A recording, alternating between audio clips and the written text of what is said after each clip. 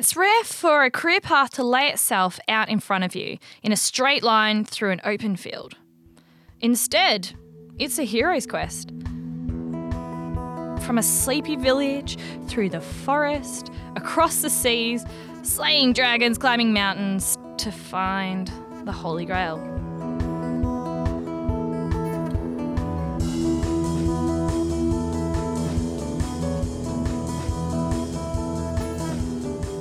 I'm Amy Scarlett.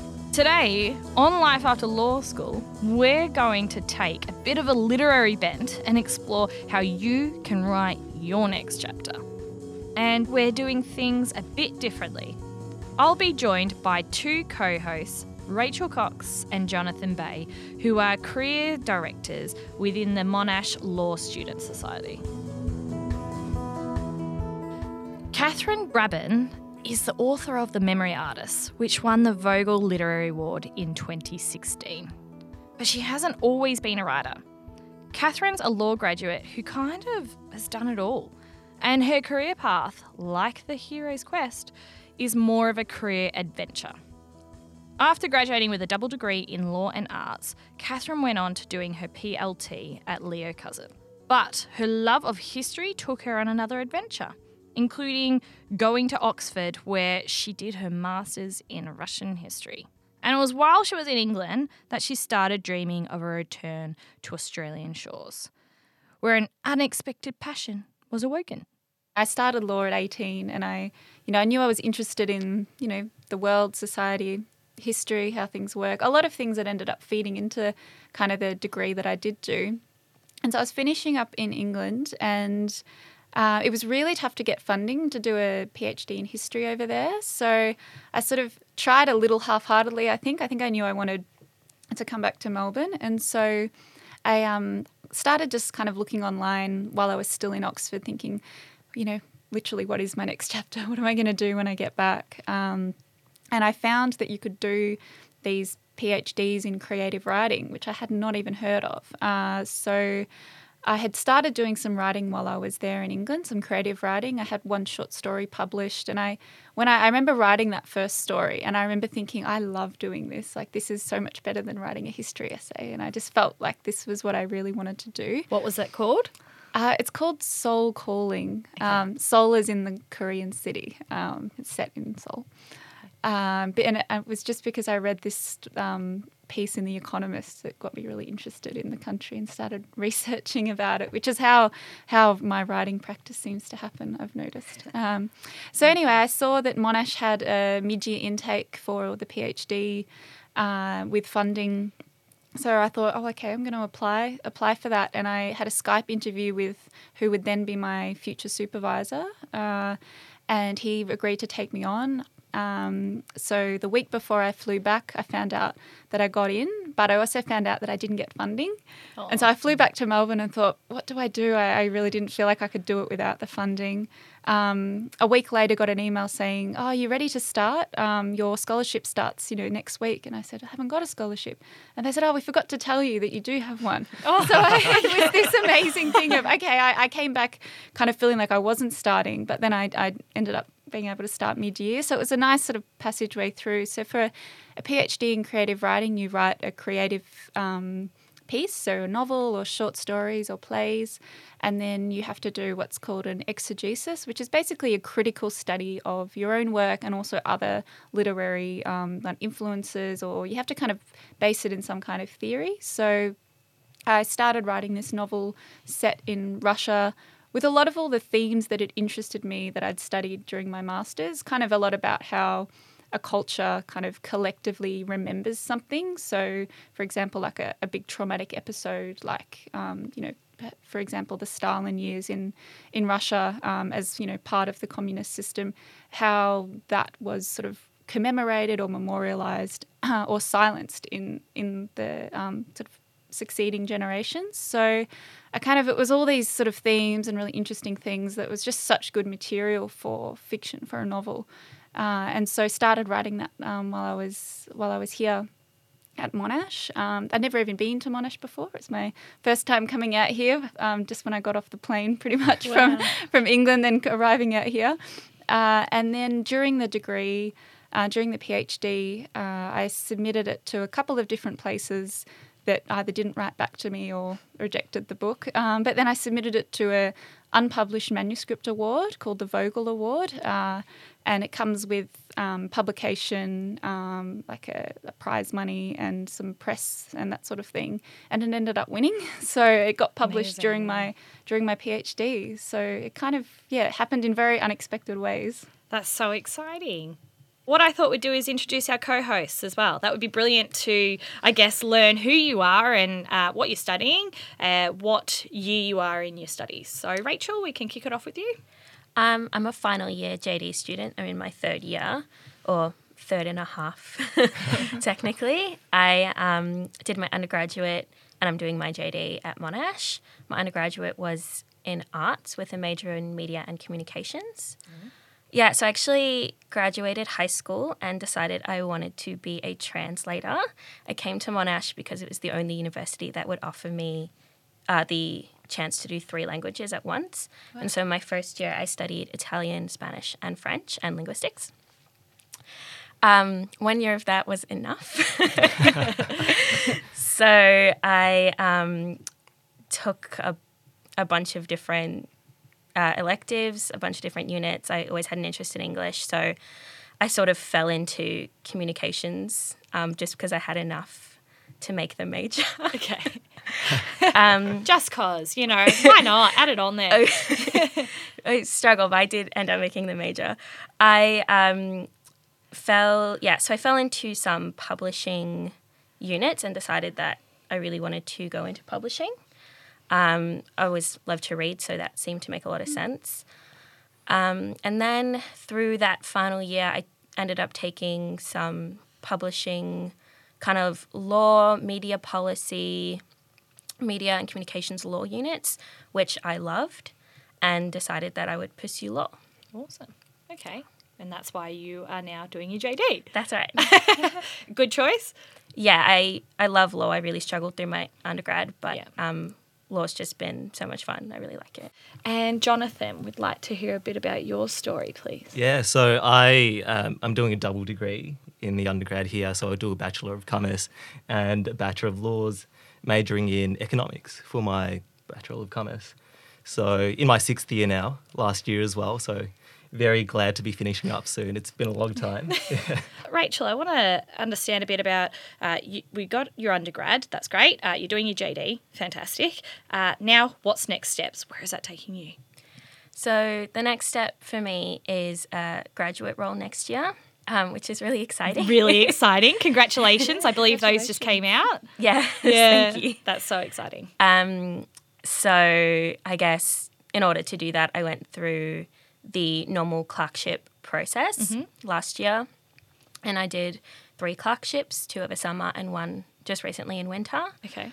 And then I got the grad offer earlier this week. Wonderful. That's so exciting. But you did an undergrad, so that was a little bit different, right? And, well, a whole lot different, should I say.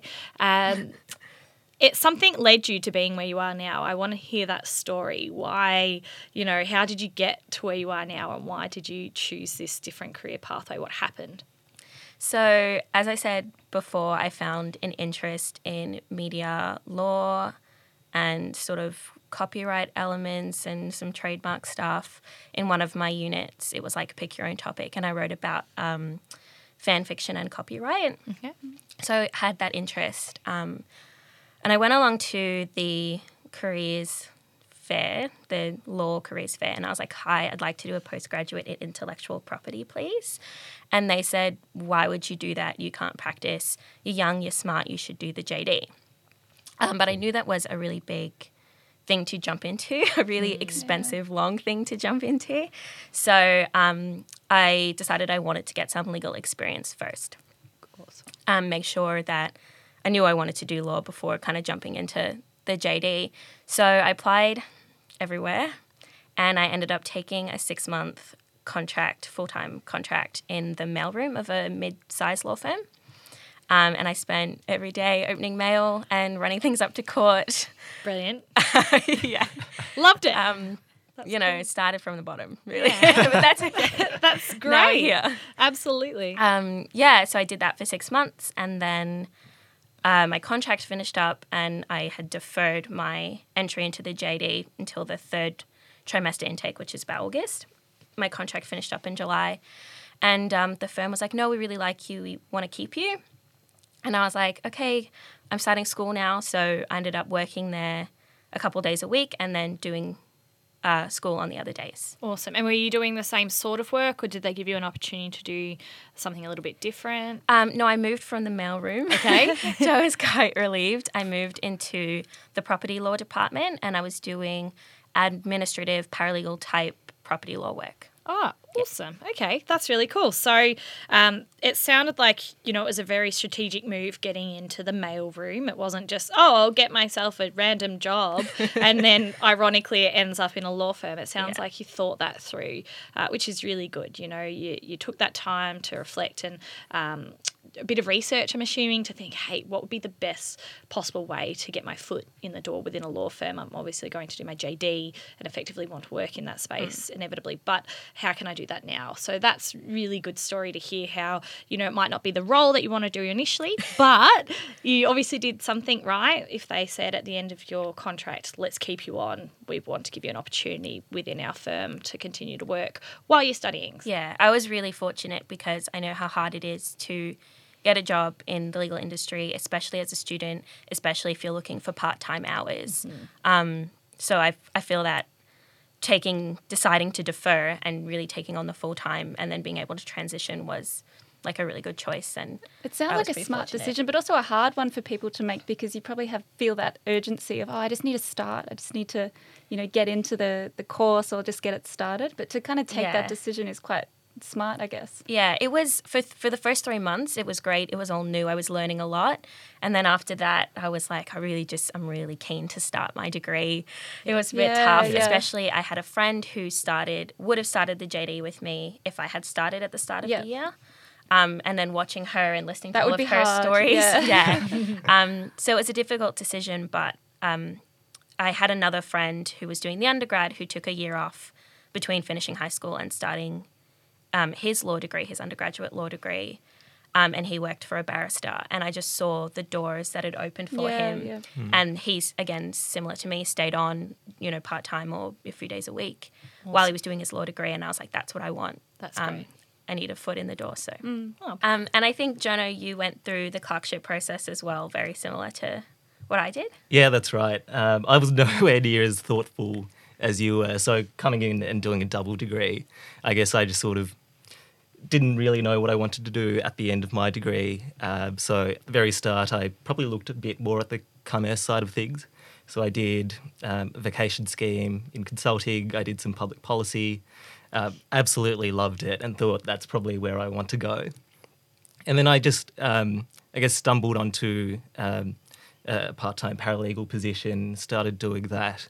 And then I really loved that as well. So I think for me, I don't see myself doing a particular path for too long. It's just, let's see how it goes, do a few years in this and see how I feel. Yeah, that's good. So you're keeping your opportunities open. You're keeping your mind open to what can come next. But, the great thing is you've got your next chapter set out for you. You've worked really hard to get that. You did the clerkship process yourself. Is that right? That's right. So the same as Rachel, did 2 over the summer, 1 in winter. Okay, yeah. Just to give us a bit of an understanding as to what they are, it'd be good just to flesh that out a little bit more. So how many weeks are each placement roughly? Yeah, so between 3.5 to 4 weeks. Okay. So very short. It's a condensed period where you just spend your time at the firm. You get to do some of the work there, meet the people, see if you fit in, if you like the feel of the place. Yeah. And did you notice there was quite a big difference between the 3 that you worked with?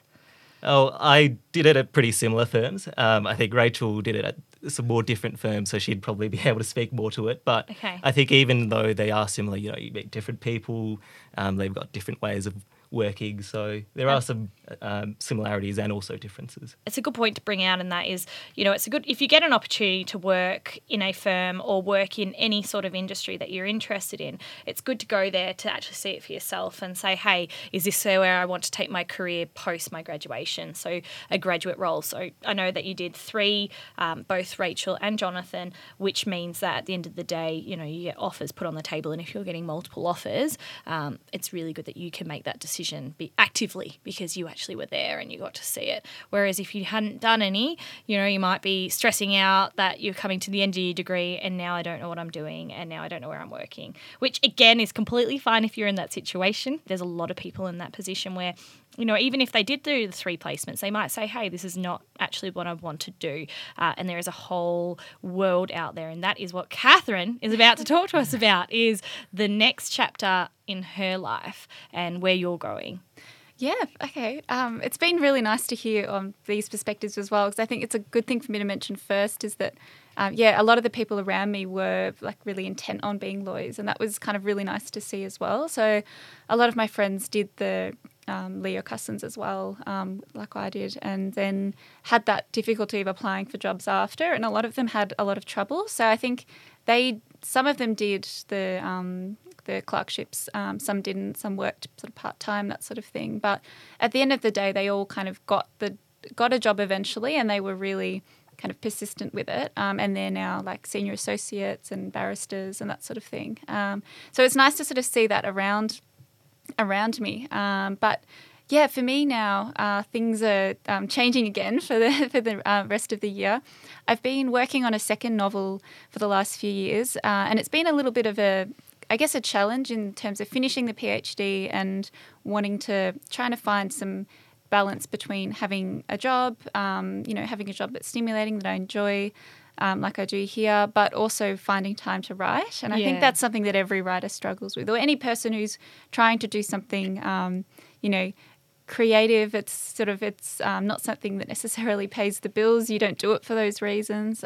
So I've got a good structure here now where I work 3 days a week here in the law library, 2 days a week writing. I do a little bit of freelance writing as well, some copywriting and that sort of thing. Could I ask how you navigated your way around all those 3 elements? So yeah, definitely. So it sort of sounds, I guess, when I'm just listing how things happen, and I think when we hear anything of anybody's trajectory, it sounds like, things just happen for you at the right time. But there is a lot of uncertainty a lot of the time as to kind of, would I be able to find the right job after the PhD? Would I have to kind of leave writing behind for a while because I had to work full time, that sort of thing. So the Monash job was one that I just saw advertised online, and I thought, this is kind of maybe a nice return to law in a sense, because I'd worked at Monash as a tutor, as a teaching associate in creative writing. So I had the teaching experience and the law degree, and I thought, I've never been a learning skills advisor, but I thought I'd apply for it. Or ever heard of it? Yeah, that's right. Reflecting before that, my dad said to me years ago, I think when I was in high school, that you may not even know the name of the job that you'll do because, there's so many roles, that we haven't heard of. My parents, teacher, nurse, like you know those kinds of roles, but something like a learning skills advisor I didn't know existed. So I applied for it. And another good life lesson, I guess, I didn't get it the first time around, but the manager said that she thought I interviewed really well, that she would keep me in mind in future. So I had a few months of just sort of continuing the tutoring, and then she called me saying that they needed somebody because somebody else had moved on. Oh, so brilliant. yeah, so that worked out really nicely. And then so copywriting is kind of, you're writing the creative content for different brands. And so I just, was fortunate that my partner has a business who needs a copywriter, who then knew a company who needed a copywriter and that sort of thing. So it's really been a word of mouth thing. But then I also speak at literary festivals, on panels and things, judge short story competitions for schools or awards. I judged the Victorian Premier's Literary Award for unpublished manuscript a few years ago, stuff like that. All these little things just kind of eventually come, but you would never know that they're out there really. And it's sort of, there's in between these great things, there's also a lot of doubt, I guess. And so I've coming back to what my next chapter is, I knew that to get this second novel done, I just needed some time to be immersed in it completely. It was very hard because I seem to just not say no to things and just accept these opportunities, which are all really great opportunities.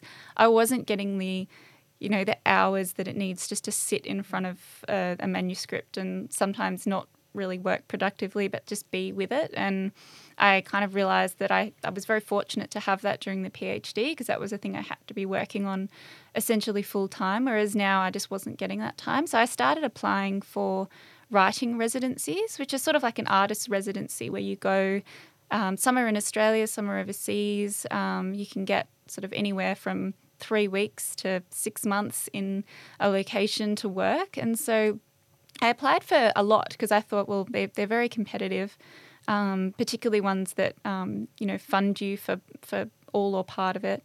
So I applied for probably 15 or more and ended up getting 2 really great ones that I've decided I'm going to go do. So the first one is a month in Switzerland in this beautiful house that was owned by a German publisher. He published like Hemingway and Nabokov and a lot of the big names. And this was just one of his houses. And then they've donated it to writers. So 5 or 6 writers at a time just live there. You don't have to see or talk to anyone during the day if you don't want to. You just work, and then in the evenings you come together and, chat about how well or not the writing's gone. That sounds so amazing. I didn't even know that was They're an amazing thing. Yeah, they rely a lot on generous donors or funding from government bodies or somewhere. Yeah. Because the idea is that most writers, wouldn't have the money to go and just live somewhere for a month, and not have to pay rent and that sort of thing. So I'm very, How did you find them, or what made you start looking for them? I'd heard of them. I'd heard of other writers who had done them. I guess you get to know writers, by going to festivals or even just sort of a lot of kind of online groups and things, and people will post, there's this great opportunity here. And then I just sort of started looking. Well, I thought, I love to travel, love to be overseas. So I thought I'd look for ones overseas. And then, it was just a lot of research online to find the ones that, would work time-wise for me. And you have to do an application you have to have references, you have to have writing samples. It's quite a big process to apply for them. It can probably feel like clerkship applications would, where you just it feels like another subject at uni or another job. But it's really paid off. And the second one is in upstate New York for about 3.5 weeks. Very cool. Yeah, towards the end of the year. So hopefully by the end of the year I will have a new novel that's sort of ready to go to publishers. That's brilliant. And it sounds like, while you've been navigating your way through to where you're going in your next chapter, you've really immersed yourself in the community of writing, or where you've got this strong passion. Yeah. Oh no, it's very true. I think definitely immersing yourself, even if you're not quite sure, what it is that you want to do. Throughout my undergrad law degree, I knew I was very interested in kind of, I guess, a lot of law is a lot of kind of history and a lot of how it kind of, can go right or wrong. And, looking at something like, Russia, for example, and I think learning the kind of political history of things. I think a lot of people who study law are also very interested in politics and how kind of society operates, how things can break down as well, but how those things can actually happen through legal means. Legal, I say that in inverted commas. I remember we looked in constitutional law at Hitler's constitutional changes and what the National Socialist Party did to kind of technically make what they did legal by law. And it just brings in so many interesting questions. So I think about kind of, what is, law and how it can impact on people's lives. And I think a lot of those themes, they were always brewing. So I guess if you're finding that interesting but not finding that you think you could see yourself day to day in a law firm, there's just so many things you can do with a law degree. I think they look, having a law degree kind of, it opens up, I think, a lot of pathways. I like what you were saying, Jonathan, about kind of seeing your career in perhaps sort of, stages or chapters in terms of, you're interested in this one area for now and you've got that job, but then you've got the commerce interest as well. And yeah, I would sort of, as a bit of advice, I guess, not seeing kind of, if you choose one path, it doesn't necessarily close off others. It's sort of, we're of that generation, I guess, now where it's very rare that, like my parents, you'd be in the one role for 30 years. That's just very, very rare now. So there's so many opportunities, and to be, young and have like the opportunity to do, even 5 years in one firm and then go work in government or, move around, move into policy, move overseas. There's just so many things you can do. And it doesn't always have to go the way, it probably won't go the way you expect it to. I think that's the thing that's coming out from here, which is kind of nice, and it's refreshing to hear. Absolutely. And Rachel, you seem like you've got, I want to hear it. I was wondering what advice you'd have for that student who is doing a law degree but is not really sure if they want to practice and not really sure what next year looks like. Yeah, it's a really good question, because throughout the law degree, when I looked at my friends who were really, really keen to practice, and I felt like, well, is there any point in me being here for 5 or 6 years if I'm not super passionate about practicing? But I guess because I wasn't completely sure what I wanted to do, I decided to keep doing it because I was enjoying it. And I think if you find that you're, still enjoying it in kind of a non-specific way, I think that's fine, because I think there's something really positive about the university process in general, in terms of, you hopefully by the end of it you will, learn to be more of a critical thinker and a creative thinker and know more what you want to do. And I think something like your path, Rachel, is really great, because you couldn't have got to where you are now from day one, even in a sense. You kind of had to go through that process. So I'd say kind of the doubt and not being quite sure is totally fine, and just kind of think about what you're genuinely interested in, or what kind of makes you excited, what doesn't necessarily feel like a chore to have to do. What things that you kind of gravitate to, like to read, what electives you find yourself moving towards. But also don't, if you kind of think, I really liked doing, property, for example, I think maybe I'll try and go down that way. But then in practice, if it looks different, then that's totally fine too, because things are very different from the books to actually getting into that environment. So there's so much scope to move and change, I suppose. I guess my takeaway thing is that I definitely didn't see myself here 10, 15 years ago. So I think be prepared for that uncertainty, because you can be surprised what will happen. That is brilliant. I would love to, before we finish up here, just one piece of, I guess, a hint or a tip from both Rachel and Jonathan as final year law students, and your next chapter is your graduate role, would be brilliant to hear. I think for me, just get as much experience as you can in whatever. It doesn't have to be related to where you want to go. So, for example, I did an internship at a public policy place, and it was just looking at congestion in Melbourne and Sydney. So what it looks like, how bad it is, where in the cities it is. And it was just a fascinating project to be working on, and something that people really took an interest in when I was applying for clerkships. And that was probably the thing they asked me most about. It was nothing about the law, just my experiences, even if it was outside commercial law. So I think whatever you have, whatever you can bring to the table, it's all really useful. So any experience you can get is really good. That's brilliant. That's really good advice, Jonathan. Thank you. I think my advice would be take advantage of what people offer you. I had a rule for a while, which was if I was given a business card, I had to follow up. I expressed an interest in media law to my public law teacher, who happened to be married to someone who was counsel at a media company.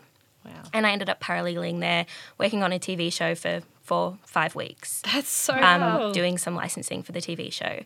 And it was all just because, I chatted with my public law teacher, expressed an interest, she brought in his business card, and I followed up. That So is follow up amazing. is my advice. Wow, I love it. Thank you. And thank you very much, Catherine, for bringing your insights and, you know, what's happening in your next chapter. I wish you all the very best with writing your book and your travels. So thank you. Thanks for having me. It's been lovely. No worries. And thank you again, Rachel and Jonathan, for being my co-hosts. You've both been brilliant. Thanks so much, Rachel. Thanks so much for having me. And thanks. Thank you for having us. Cheers. Life After Law School comes to you from the Faculty of Law at Monash University. I'm Amy Scarlett. See you next time.